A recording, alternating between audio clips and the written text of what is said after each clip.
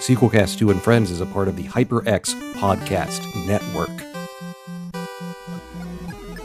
This is a vintage episode of Sequelcast 2 and Friends. Audio quality may not be up to current standards. We apologize for the nastier audio artifacts. What do you know about goodness? Deep down, you are wicked. You're not wicked! After the credits roll, there's always more to tell. Especially when the video sales are doing really well. From Shock Treatment to Jason X to Police Academy 6. This is Sequel Cast, and they are unsurpassed at following a franchise until the bitter end.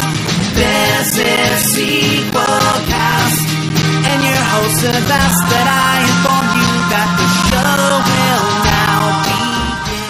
Hello and welcome to the Sequelcast. The Sequelcast is a podcast that looks at movies in a franchise, one film at a time. The theme song you just heard was written and performed by Mark with a C, and you can check out our website at sequelcast.com. We're wrapping up our look at the Oz films. And, before I go into that, Sequelcast is a proud member of the Battleship Pretension podcast fleet. Check out other great film and TV podcasts at battleshippretension.com. I'm Matt, with me is Thrasher.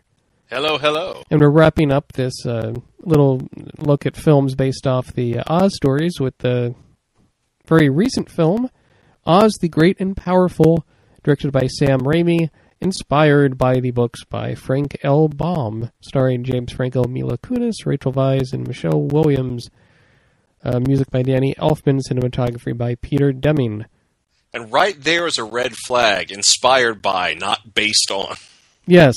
This is edited by Bob Murawski, who's done, Sam Raimi's films since Army of Darkness, basically, as an editor. And so far, worldwide, it's still making money, but it's grossed almost $500 million worldwide off a budget of $215 million, which $215 million is pretty expensive, but then consider stuff like, Transformers 2 costs closer to like $300 million or something, so... And somehow made that back. Yeah, several times. The Transformer live-action films are very successful, and this Oz Great and Powerful is successful, but it's not making Alice in Wonderland money, which made like $1 billion, but it's still doing pretty well. So, Thrasher, you said you had some trouble finding the movie still playing at theaters near you. What are the movie theaters like in your neck of the woods in Kentucky? Ah, yes, Matthew, let me tell you a tale. Okay, so we live in Frankfort, Kentucky. That's the state capital, and there are only 2 theaters here. There's one general release theater that only recently got digital projection, although still still can't do 3D. Then we've also got one kind of independent theater, which shows concerts. It's a small venue theater that shows concerts, plays, and sometimes movies, but it's almost always like revival movies, such as, like they just recently did a run of Alfred Hitchcock films, things like that. So about how many screens are on each of those theaters? The revival theater, I actually don't know. I think it's just one stage. At least just one main stage. I think there might be a smaller theater venue inside that's just for like special screenings. But the regular theater has, I believe, 6 screens. And oh, okay. It's 6 screens, but it always shows 8 films. So I think they're switching back and forth for in some of their theaters. And well, anyway, so they get stuff in that theater in and out all the time, and they had Oz the Great and Powerful for quite some time. But when we decided to do the Oz films, it stopped showing there. So, like almost on the day we decided to do the Oz films, they pulled it from the screens. So, Sarah, I needed to see it. Sarah wanted to see it, so we went looking around, and one option we had was to drive into Lexington to see a movie, and that's quite a drive. And, if you're going to drive into Lexington, we're going to have to spend the whole day there kind of to make it worthwhile, just with the expense of gas and time and whatnot. Oh, sure. And driving to Lexington to see a movie is always a dicey prospect, because if we show up early, we're going to end up doing errands and things, and then we'll be exhausted by the time the movie starts.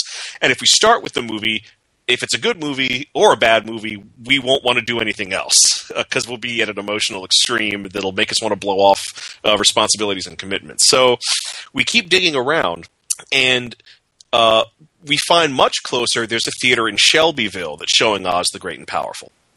So we figure, okay, we'll check out this theater in Shelbyville. It's much closer, and we've never really been to Shelbyville, so who knows? Maybe it'll be a cool trip. Maybe we'll see some cool things we haven't seen before. So we drive out to Shelbyville yesterday. Yesterday as of this recording, not necessarily yesterday when you're listening. So we drive out there. We get to the theater. And it's the theater is like in the middle of nowhere, but it's not a bad kind of nowhere. So we get into the theater and we go up to get tickets, and it's not showing there. Oh man! Even though the website said it was, and we found out why. They are getting digital projection in 3D installed, but they're doing it one theater at a time. And they just so happened to be installing it. The one that Oz was playing at was on the screen where Oz was playing. I see. So there's no way we're going to see that movie. Well, we've driven all the way out there, and we really want to see a movie. And we decided we're going to kind of make it a date night. So we look at what's available, and so we decide to see Oblivion, starring Tom Cruise. Okay. And so we get tickets for that. And I do not lie, these are it was $9.25 each for our tickets. I think that's cheap. You think that's expensive? Compared to what we pay at the local theater and at the theater in Lexington we usually go to, yes, that is. Let me tell you something, Thrasher. I mean, so I live on the West Coast, live in Portland, Oregon, and stuff in the West Coast tends to be more expensive, even though Portland isn't that big of a city. So was this a film you saw in 3D or something? Was it on an IMAX screen? No.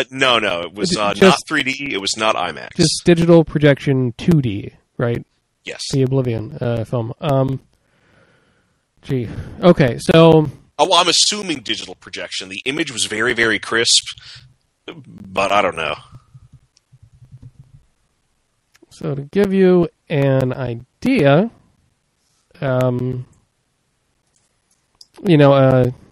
here, the local mall has actually two movie theaters, and one of these is which I saw this Oz Great and Powerful film at. To get a 2D ticket cost you, I'm trying to look it up, geez. I think if it's a matinee, it might cost you maybe like $7 or $8. If you're seeing a movie in 3D, it'll cost you probably $16 or $18 a ticket. Ugh. So, well, that may be the way the market functions in Portland, but the way the free market functions in Kentucky, those were still criminally priced tickets. Not to cheapen the criminal pricing of the concessions. I tweeted from the theater that sneaking your own food and drinks into the theater is now a moral imperative. Because those are ridiculous. Well, let's table this theater discussion for the What You're Watching segment. Where you can that's good, because I would like to talk about this movie. Talk about the Oblivion if I can film. also just say, yes. The showing we went to was over 20 minutes late, and even then, once it started, there was still a full half hour of trailers. Yeah, they can be a lot sometimes. We were there for about 4 god-danged hours. It was a very miserable experience for the two of us. Did you do shopping or stuff in town? No, but it was after 10 by the time we got out. There was every place we could have shopped was closed. As well as every place we could have eaten because we hadn't had dinner. Nom indeed. Okay, Oz the Great. It was miserable. Yeah, I'm sorry to hear that. Oz the Great and Powerful, directed by Sam Raimi, who I don't think we've covered Sam Raimi on the sequel cast before. No, but we should. I find him to be a wonderful filmmaker. Sequel cast special, and he's probably best known for doing the Tobey Maguire Spider-Man films or the Evil Dead trilogy, and all that sort of stuff. So Oz the Great and Powerful. Around the time this was being made, director Sam Raimi spent a whole year developing a World of Warcraft movie. And Oh, yeah. as part of the deal with that, Blizzard Entertainment, who makes the video games, wanted to have a big say in the movie to make sure it was a quality product. Which, I don't blame them. That's a very Warcraft, and the World of Warcraft in particular. All that stuff's very valuable. Diablo, StarCraft, all of it. Mm-hmm. So, Raimi and his team spent a year developing a script, storyboards, all this stuff, and they hand it over to Blizzard, and Blizzard says, that's not what we want to do, and we get first rights to veto stuff. And so Raimi felt like he wasted a whole year and decided to do this, Oz Great and Powerful. Instead, he didn't want to change what his idea was for the Warcraft movie. The current director that's working on the Warcraft film is Duncan Jones, who directed the movie Moon, which was a pretty good science fiction film with Sam Rockwell. And originally, in this film, it's James Franco that plays the part of the titular Wizard of Oz. But they were courting Robert Downey Jr. for the part. I would have really liked to have seen Robert Downey Jr. Yeah, I don't know if he was too busy doing all the Avengers and Iron Man films or what have you, or the Sherlock Holmes, or just didn't grab him for whatever reason. But I can see, the character of Oz in this film, and do you mind if I spoil this film, Thrasher? No, go right ahead. In fact, Okay. as penance for not being able to see the movie, I've been reading a lot of reviews and a lot of critical breakdowns of the film, so I am at least somewhat familiar with it. Okay, and be sure to chime in with to comment on what I'm talking about or what you've read in the reviews. Groovy. What's that? Majestically cresting the horizon as it makes its way into port. Why, it's the brand new HyperX Armada monitors, mounts, and arms. Both the HyperX Armada 25 and 27 gaming monitors come bundled with a sturdy HyperX Armada mount and arm. If you need every split second of advantage when gaming, the Full HD Armada 25 and its 240Hz refresh rate are for you. If you like to soak in the graphical majesty of your gaming, you'll be eyeing the Quad HD Armada 27 with an 165Hz refresh rate. Set sail for HyperX.com or Amazon.com to start making your display Armada. The character of Oz is kind of a cad. He's a bit of a charlatan and likes his ways with the women and everything. And the beginning of the film is in black and white. The acting is very sort of mannered, and it's even filmed in the Academy square ratio. Huh. Which is, the way the entire original Wizard of Oz film was, because that's how movies all used to be filmed. Widescreen was only invented as a way to compete with television, to give people an experience they couldn't have in the home. I do want to mention, when I saw this, we intentionally saw it in 2D. Whenever I see something in 3D, I, aside from the tickets costing a good bit more, it just gives me a headache, and I find the effect wears off after 5 minutes because my eyes get used to 3D effect. That being said, we've done a whole sequel cast special on 3D films.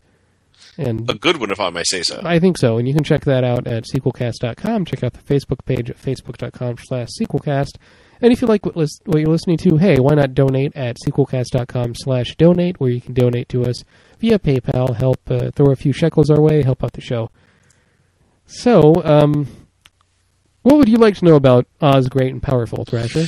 Well, one thing that really jumps out, and I say this as someone who has read or had read to me a small sampling of the Oz books, but who's learned much more about them, since my childhood. Frank L. Baum primarily deals with female protagonists, and to me, it feels like an outright betrayal of the source material to make the protagonist in this film a guy. Well, there's a lot of female characters in the film. But are they good female characters? You don't mind if I go into that, right? You already said you don't care, but I just want to make sure. I want us to. Okay, this is more for the listener, because on Sequelcast we typically don't talk about new films. We're gonna spoil this thing. So, if you really want to see Oz Great and Powerful, push pause on your iPod or computer or whatever, go and watch the film, and then come back and listen. We'll wait. Okay, so now that you've seen the film, right?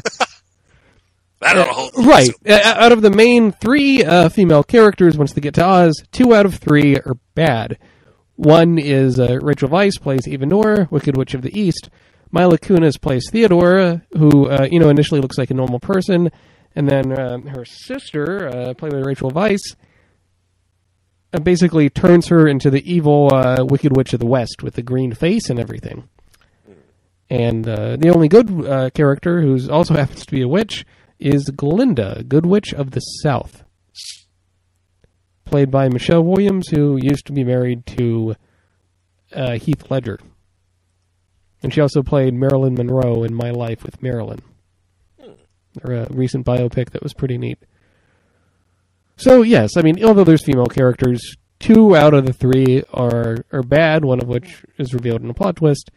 But, I mean, if you're going to do a prequel story about Wizard of Oz, you might as well focus on the wizard, I guess. Are you going to have, like, the story of, like, Oz being created out of the ether or what have you? I don't know. I think it's okay. And the characters all get their moments.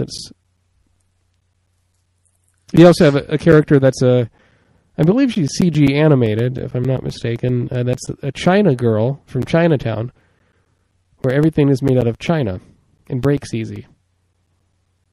And a thing about this film that I enjoyed, which is actually an element of the book.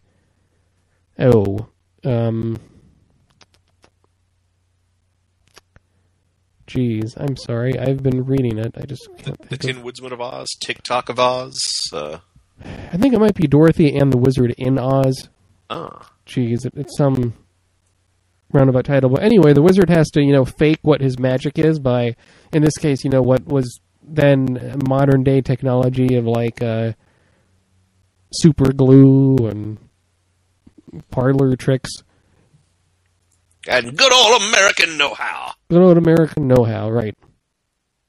So, and yeah, James Franco as an actor, I think it's okay. He's really good at flashing this cheesy, huge grin when he's trying to be sincere.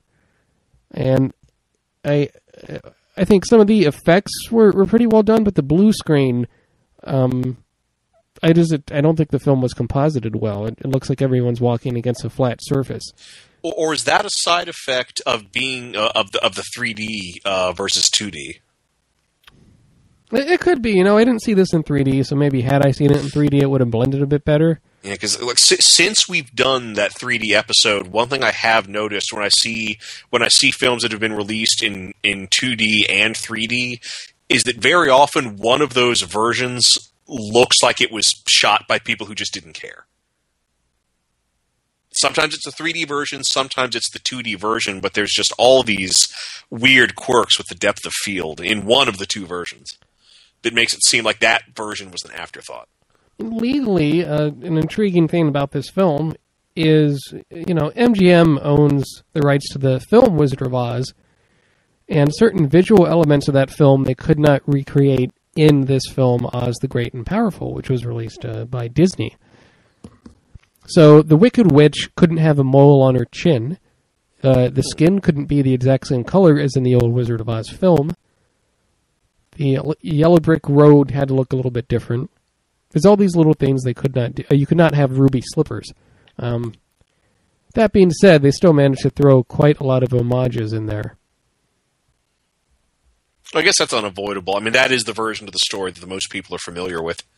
Right, and they didn't want to pay all the money for the rights to that, like they did with Return to Oz for the ruby slippers.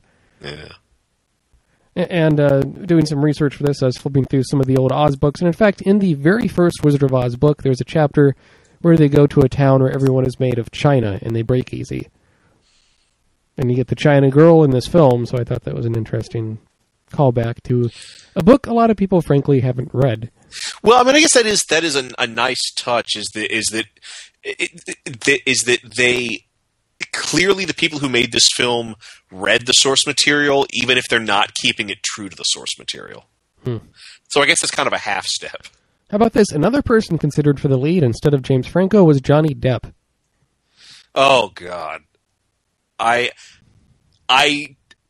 respect Johnny Depp as an actor, but damn, I am tired of seeing him in movies.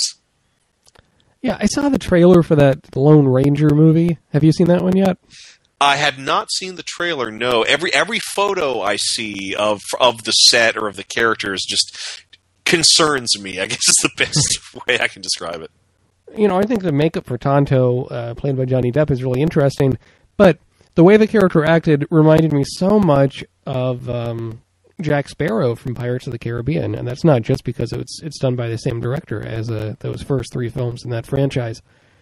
And it just reminded me of Wild Wild West or something from the trailer. It's difficult to get a Western and get it done right. I think the only one recently that has done really well, 3:10 to Yuma, I think did okay, and which is remake, and Django Unchained. But I mean, Tarantino, is never really a straight genre either.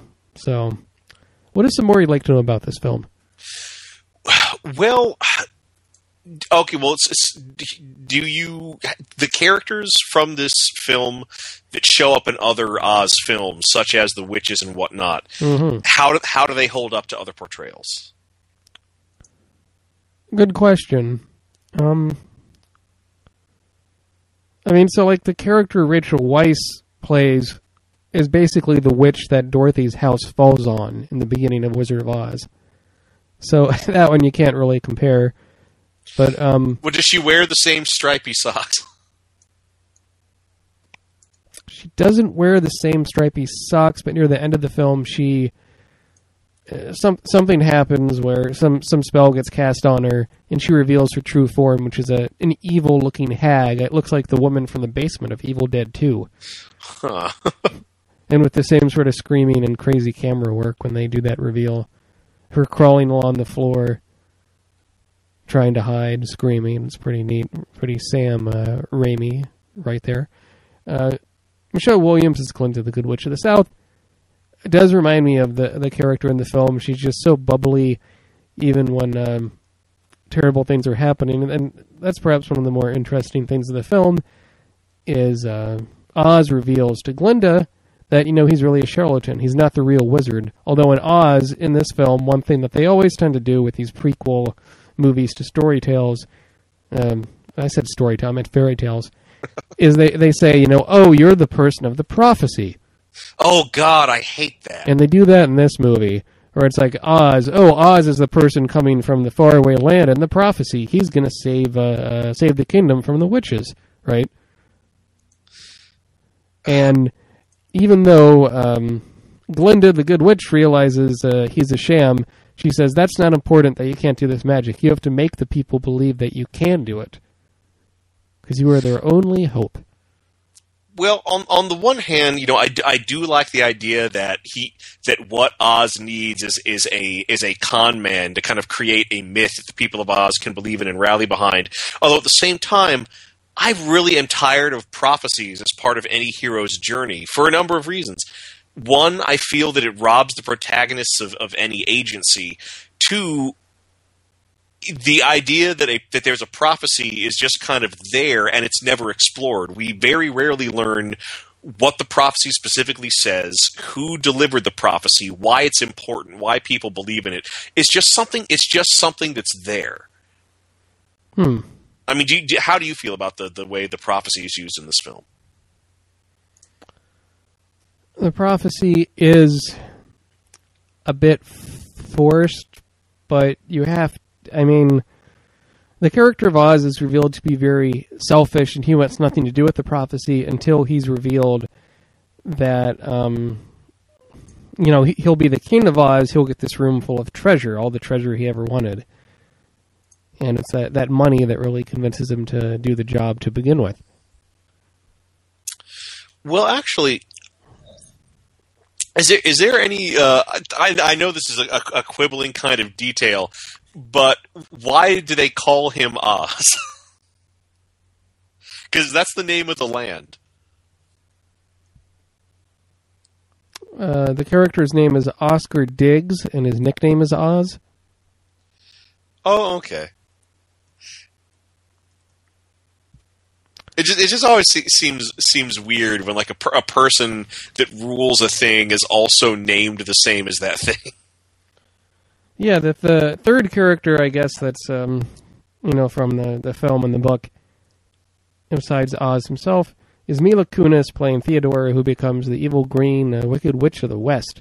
How is she? Because yeah, I've actually I've come to like her as an actress more and more, mainly from seeing her in things like Forgetting Sarah Marshall. I think she's very pretty. I liked her in Forgetting Sarah Marshall. I thought she was very good in Ted. And as Meg in Family Guy, she does the best with what she can do, which is just sort of a character that's the butt of everyone's jokes. And this, I watch so much Family Guy that when I see her talk in other films, I close my eyes, I can just think of Meg from Family Guy. And when she turns into the witch, her screaming, her voice becomes so shrill, it's almost painful to listen to. And like, yeah, witches are supposed to scream, but the Wicked Witch of the West from the film is not that high-pitched. Would you think they were treating her voice at all? Sure, I bet they were, and I bet they couldn't make it sound just like the Margaret Hamilton in the 1939 film. You know, and the chin looks a little bit too, like there's something off about that makeup too. Like the nose looks good, the chin is a little bit too big, and they had to legally make it look a bit different from the other film too. Yeah. I mean, she's solid green, and if you go back and look at the old Wizard of Oz film, it's kind of a mixture of yellow and yellowish green around the eyes, and it transitions into a darker green. Well, here's another question related to that. There was a lot of witch cleavage on some of the posters for this movie. Does that carry out into the film, or was that just an example of sex selling? You had some witch cleavage, but I don't think it's all the way throughout. Probably the most just from Rachel Weisz, and she plays the part of the Wicked Witch of the East as kind of sultry, kind of coy. You know, I could have easily imagined Helena Bonham Carter in that same part. As the witch in Oz, I think she would have been good as well.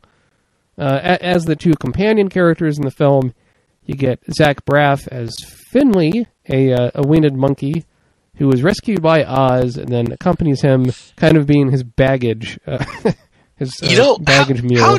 How does he work out? Because I generally speaking, I do not like Zach Braff as a performer. And I'm actually a little bit offended that lots of people compare me to him in public, not because of my work on this podcast. But I've also heard that he actually does a pretty good turn as the monkey. Hey there, Will. You look a lot like that what's his name? Zach Braff fella. That's it. You are dead to me. He's fine. I think he pitches up his voice a little bit so he doesn't sound just like himself. And he also plays Oz's assistant in the beginning in film, which takes place in Earth. Oh, that's cool. So you kind of get that mirroring. You also get the China Girl is played by this new assistant that Oz has on Earth that he kind of tries to seduce. He always uses the same cheesy line with everyone. And in fact, the whole reason why the Wicked Witch of the West turns bad is Oz seduces her and then leaves her. You know, just as using her as a way to get to be the ruler of Oz. Just pumps her for information, basically. Now here's a good makes question. Her green. Does he stay a sympathetic protagonist after that? I don't think the character is ever really that sympathetic. He's a real asshole. He just looks out for himself. He's just in it for the money. You know, kind of like Han Solo in the Star Wars Episode 4, A New Hope. And if you want to hear us talk about the Star Wars films, you can check those episodes of Sequelcast out at www.sequelcast.com. So, I mean, at the end, he makes a little bit of a transition, but you feel like, sure, his life on Oz, he has it much better than he does on Earth. So, I don't know what they're going to do for a sequel for this, because it seems like this is successful enough where they'd want to do a sequel. But it's not confirmed whether there's one in development? No, it's in development. They're writing a script for it. I think they'd want it still to focus on Oz, which is really strange. Yeah, I guess it's so weird because there's such a wealth of Frank L. Baum's material. It just seems so weird to spin off this kind of hero's journey franchise. It might just be about who has the rights to do it off the books. I don't know. Well, I thought, correct me if I'm wrong, but it was my understanding that the books, or at least most of the books, were in the public domain now. Well, I suppose that's right. I mean, I guess at the time Return to Oz was made, they had a deal to do movies, but you might have still had the extenuating copyright with the estate. Well, I think the copyright lapsed in the 90s. If okay, so that could be then. I mean, certainly there's a lot of cartoons and things about Wizard of Oz and so forth. So you look at the film. I mean, the most interesting sidekick character is not the winged monkey Finley. It is the China girl, played by Joey King. And there's a lot of feistiness to the character. I think the animation on that character is much better than any of the animation elsewhere in the film. You have really good lighting. She kind of is, she does an act where she's like crying because Oz doesn't want to take her with him on his little adventure. And he eventually gives in, and then she immediately changes her tune to like, "Yay, we're going to go kill a witch." Weird. Yeah, so it's a kind of schizoid, charming character. So this obviously takes place before they voted to outlaw death in Oz. Yeah, I guess so. I mean, that's one of the that's an interesting element earlier in the film that I wish they would have concentrated on more.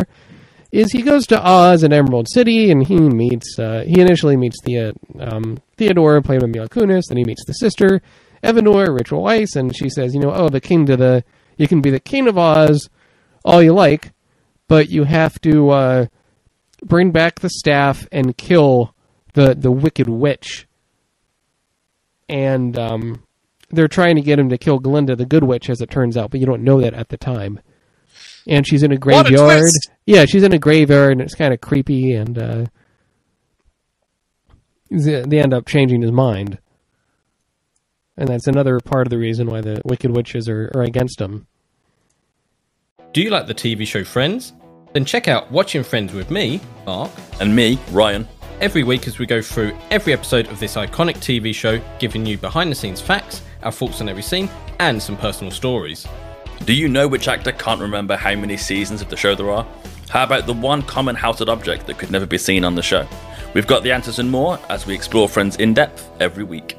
Watching Friends, only on the HyperX Podcast Network.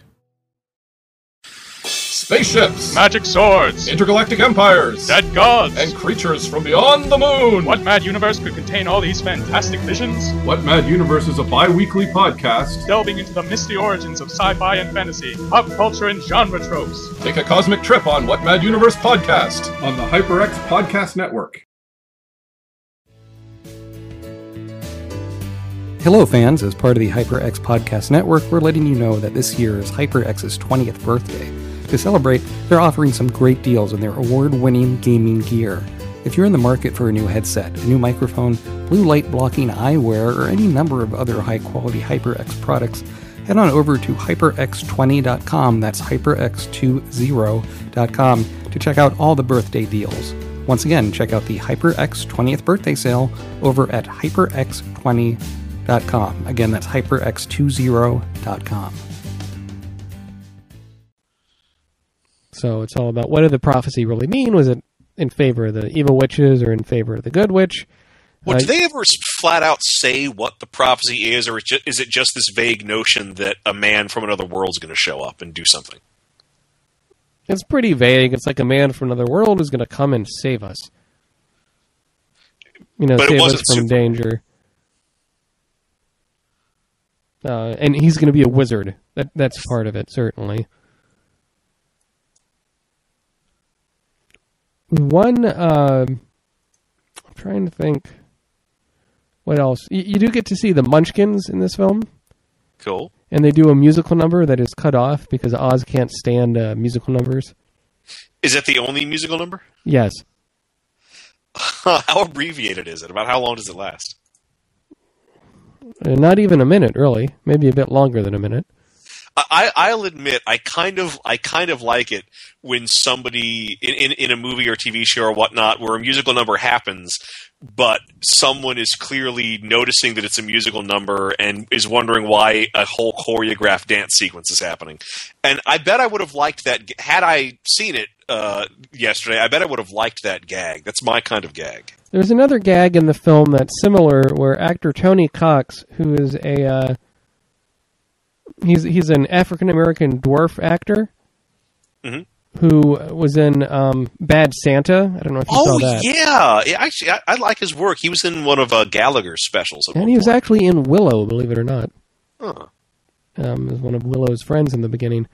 But, yeah, in this film, he's kind of like the herald of Emerald City, and after Oz says something, he always wants to play music on his trumpet, and Oz always cuts him off. He's like, no, not yet. I don't want to hear that. And then he plays it at the end to comedic effect. Well, actually, how do they depict the Emerald City compared to some of the other films we've seen? It's pretty vivid. I mean, again, legally they have to make it look different than the Emerald City in the Wizard of Oz film. So you don't have the domes on the top of the towers. Instead, they're more like regular towers. I guess before I wrap up the discussion on the film, why don't we take a minute to talk about the website? Our website? Our website at sequelcast.com. So well, alrighty. Not only can you go there to check out past episodes of the Sequelcast and our other podcast, Sequelcast Special, Sequel Commentary, and Video Game Sequelcast, but you can listen to the Sequelcast shows through a link on there at Stitcher Smart Radio. Stitcher Smart Radio is an app that lets you listen to podcasts streaming on the go. And it's a convenient way if you don't want to wait like 10 minutes for a podcast to download. You just listen to stuff on Stitcher. And if you sign up with Stitcher at stitcher.com/sequelcast, Sequelcast automatically gets added as one of your favorites. And also, if you want to donate, we get a link on there at sequelcast.com/donate. You can donate via PayPal. Anything is greatly appreciated. Doing a podcast, you get fees like hosting fees, fees for equipment, fees for going and renting a movie for research, all that sort of stuff. We also have links as a Amazon.com affiliate. If you want to rent a movie that we're talking about on the show, you can click on one of those links. And, you can, right now on there, you can go and rent either Wizard of Oz or Return to Oz for only $1.99. So, each. And as a instant streaming rental through Amazon. I think that's a pretty good deal. Especially Return to Oz is out of print and hard to find on DVD. And you can also buy merchandise for the Sequelcast like buttons or whiskey flasks or t-shirts at cafepress.com/sequelcast.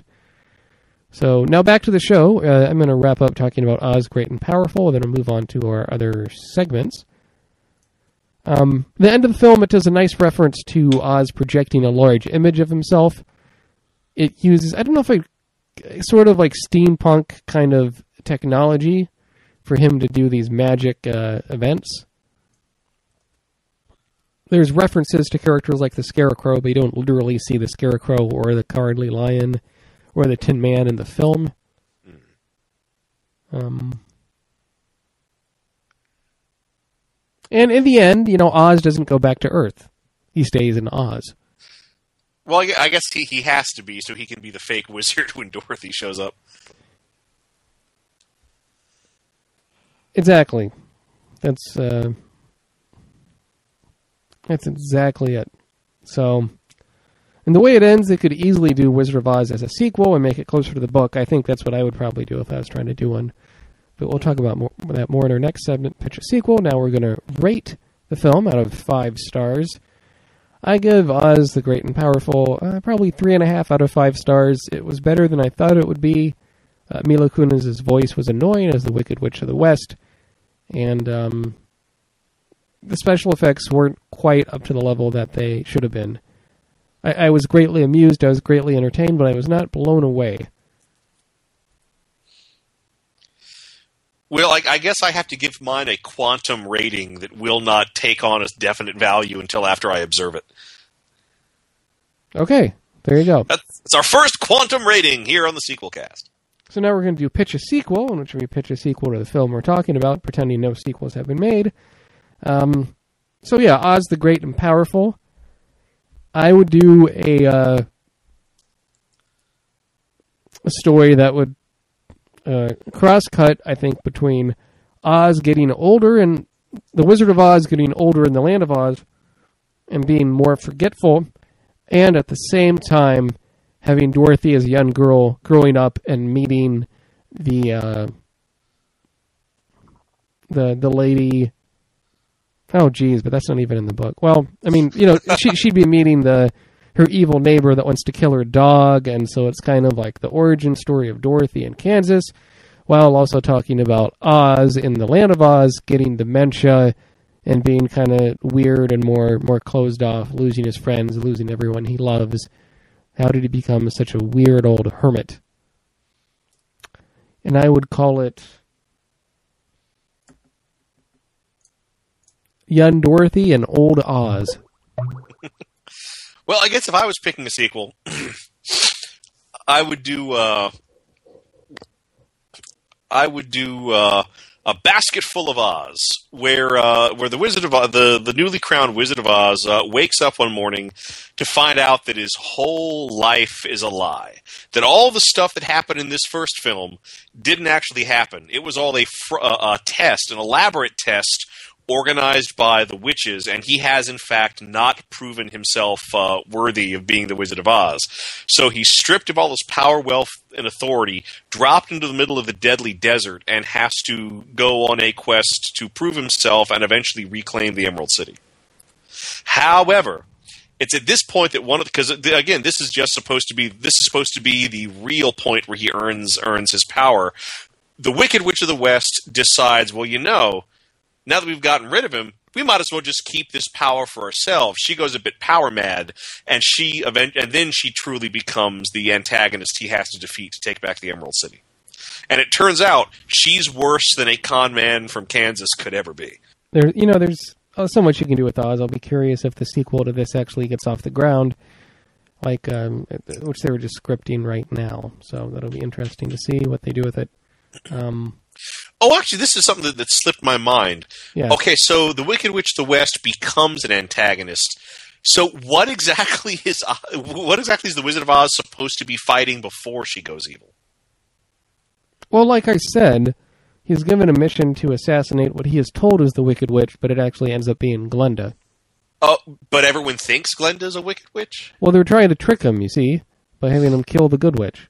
Well, then who did the people of Oz want killed? They want the man from the prophecy, the wizard, to save them. From what? The people of Oz know there's a bad witch, but they just don't know who. Yeah, they don't know who or why or. There's 4 witches, and they know it's one of them. Yeah, but they can't figure it out.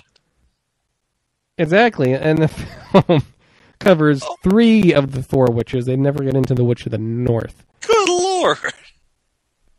So you just poked a big plot hole in the hot air balloon from the Oz film. So, well, all right.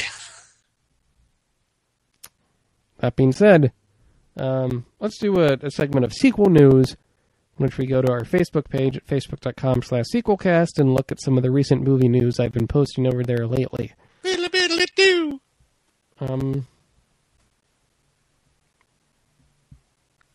So one that jumps out to me is Dan Aykroyd is saying, as he's been saying for over a decade now, that Ghostbusters 3 is almost ready to film.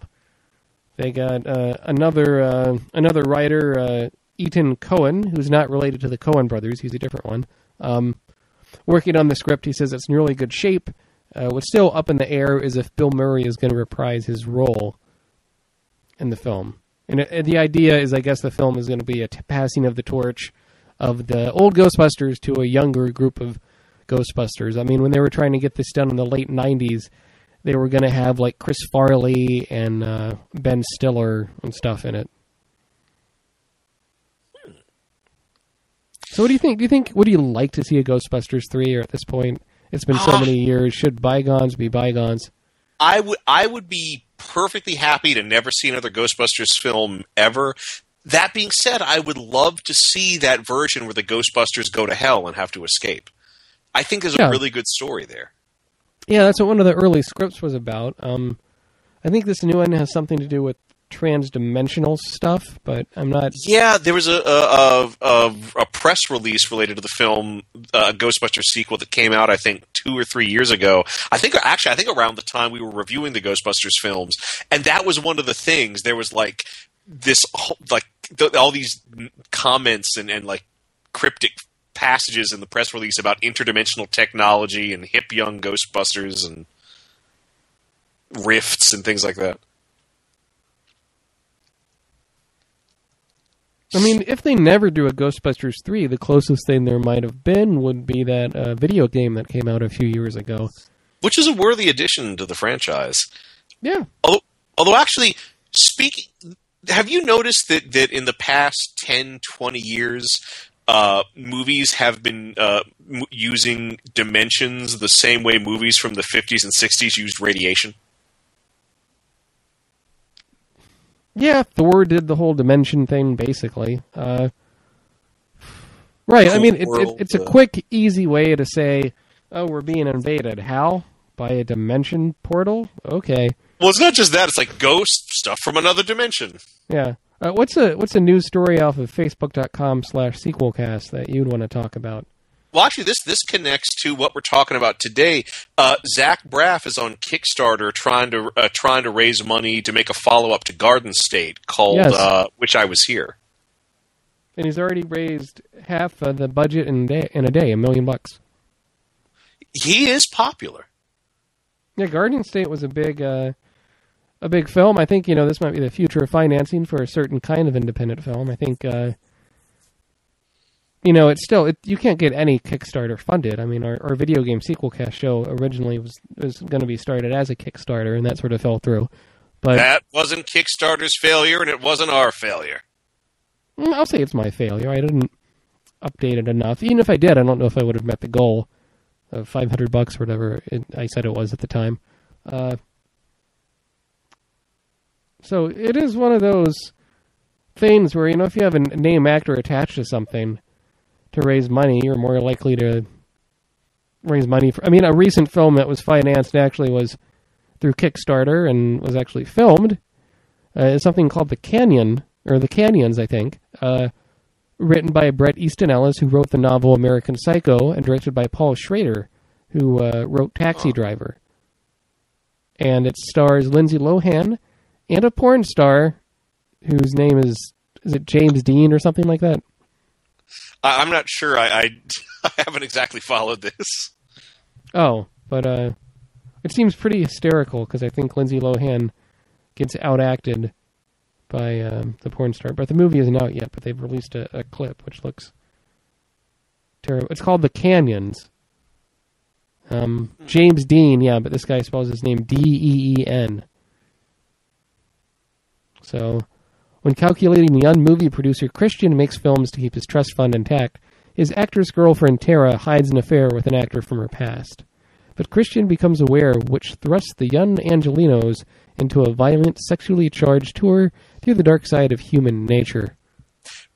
Well, right off the bat, how exactly does making films keep your trust fund intact? Because making films costs a lot of money. I suspect it would deplete a trust fund faster than it would maintain it. Unless there's unless you got your trust fund from like an insane uncle who's like, oh, you can have the trust fund, but you must release one independent film a year. Yeah, it's a weird plot, but you have some good talent, at least on the director and the writer, so who knows? Any other sequel news you'd want to talk about? No, that was the thing that was sort of most near and dear to me, if only because it finally ties into a movie that we're talking about due to casting. Did you catch that new Man of Steel trailer? Yes, I did. And it fills me with great ambivalence because on the one hand, it looks really sharp. It looks like the whole movie is going to be dedicated to Superman's origin story, which I actually kind of like. I figure if you're going to have the origin story in the movie, the whole thing might as well be the origin story. Superman is one of my favorite characters. On the other hand, I just have no confidence in Zack Snyder, and I'm waiting to go to this movie and just see nothing but Zack Snyder-y stuff that's going to just not tell the Superman story well. Also, I really don't like the idea of this cursed with awesome Superman the trailer seems to be putting on display. That's never really been part of the Superman mythos, and I don't think it's going to work well on the screen. All interesting points. We'll have to see what happens when it comes out. I am really enjoying Kevin Costner as Pa Kent in the trailer. I think that's pretty cool. I think that's good casting. Pretty smart casting. So now we're going to do a segment on Sequelcast, What You're Watching. I will begin. I saw a documentary called Kuma Ray on Netflix, watched instantly, and it was pretty interesting. It's an independent film released in 2011. And the idea is the guy that wrote, or the guy that directed and stars in the documentary, Vikram Gandhi, is he's Indian, and he was looking around at yoga masters in the United States and in India, and his opinion was they're all sort of frauds. And they're just doing it for the pussy, for the ladies, for the fame, for the money, for whatever. And so he thought, well, he's going to build an identity, make himself a yoga master, and have two of his lady friends help publicize his name and his teachings, with it all being bullshit, with the intention to reveal himself that it was all a sham at the end.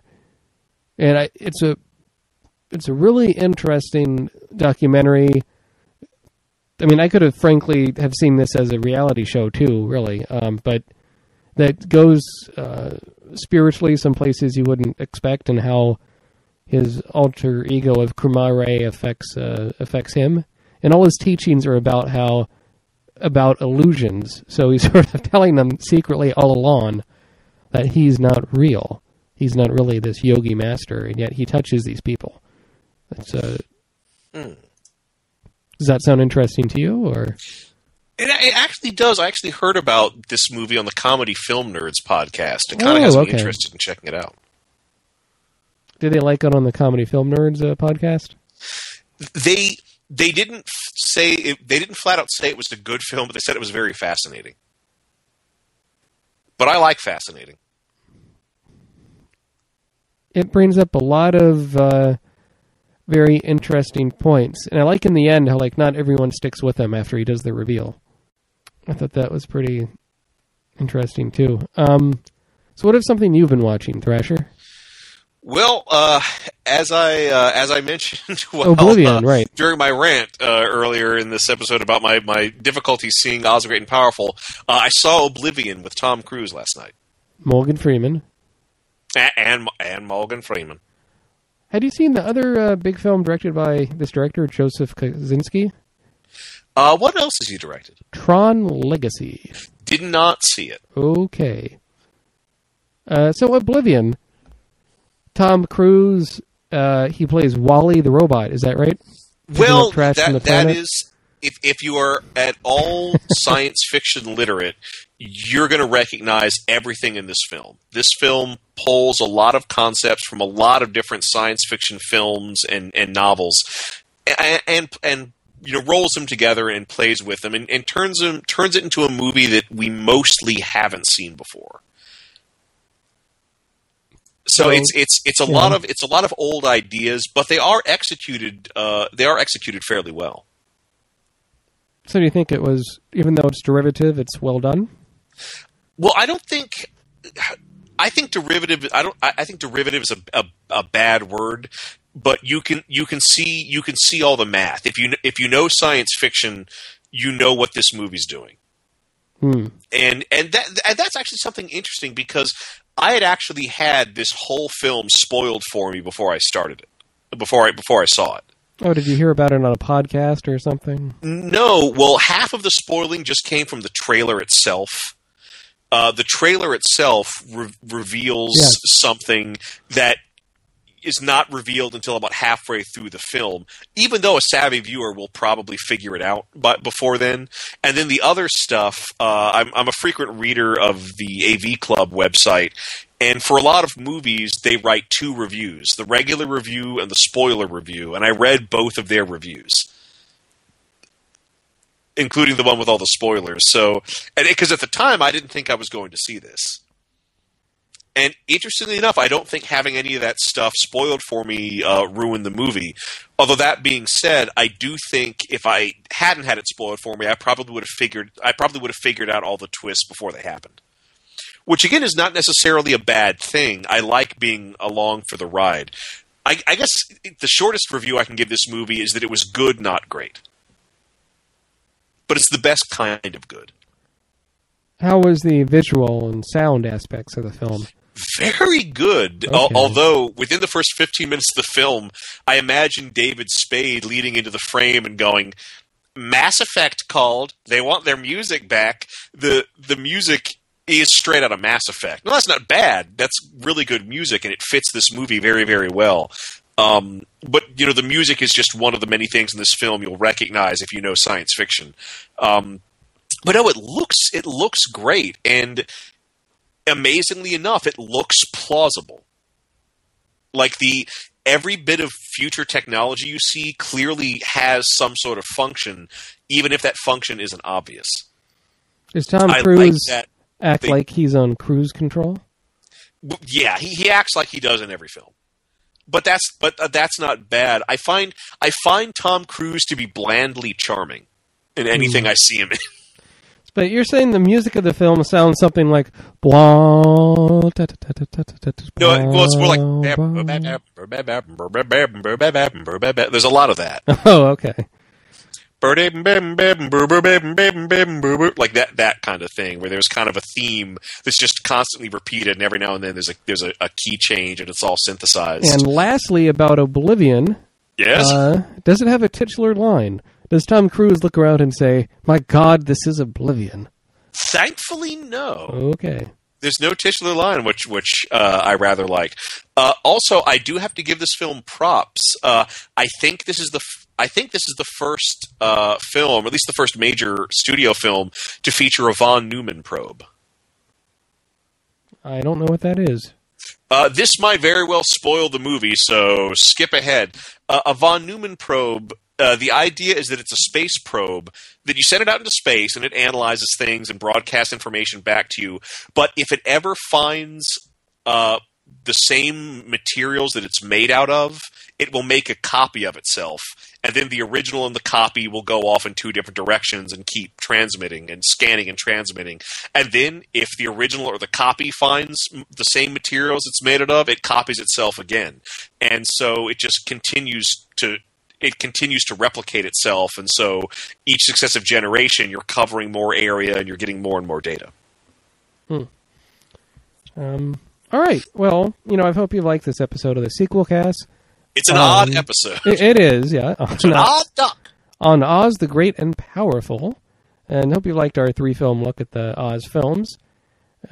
So next week on Sequel Cast, we're going to start a very long film franchise. We're going to tackle 8 Harry Potter films. Oh, that's right. There are 8. Yes, there are.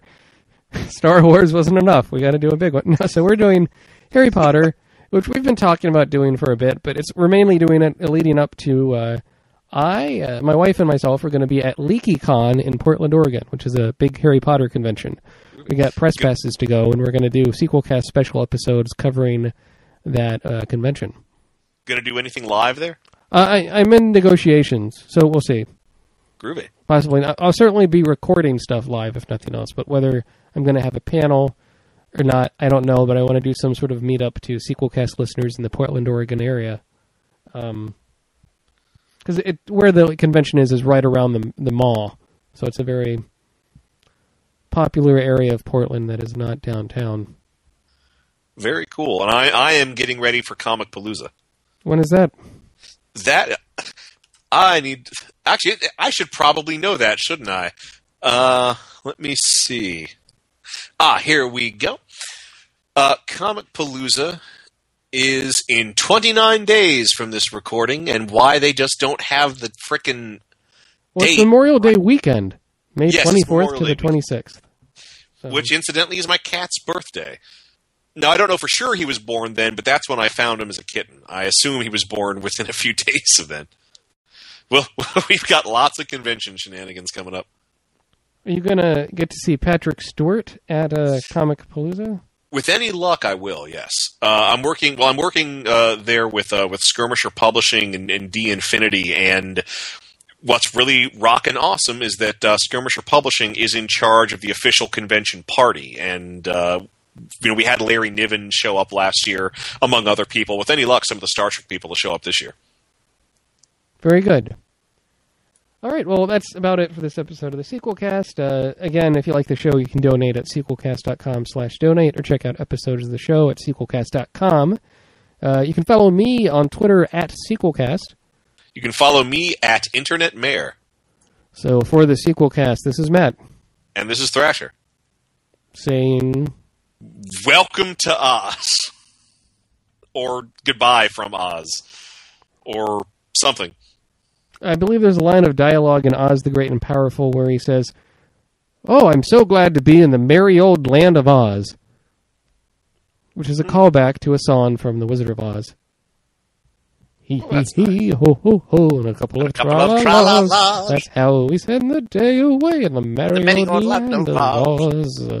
Snip, snip here, snip, snip there, and then we buff your claws. That's how we make you look fresh and new in the very old land of Oz. Oh, that's a good song. Oh, we have to think of a dirty lyric for that one. Come on. Oh, ooh. With a handy here and a handy there, now open up those jaws. That's how we suck a giant cock in the middle. Oh, don't! I'm incriminating myself or something. I'm incriminating. I'm embarrassed by that shitty, dirty song lyric I just came up with. Send all your angry letters to Matt for not editing that out. So ladies, send Thrasher an email at sequelcast@gmail.com asking about his merry old cock of Oz. Tune in next week where we talk about... It's emerald, but it doesn't have a heart. The emerald cock of Oz. Tune in next week where we talk about Harry Potter and the Sorcerer's Stone. And possibly more things about genitals.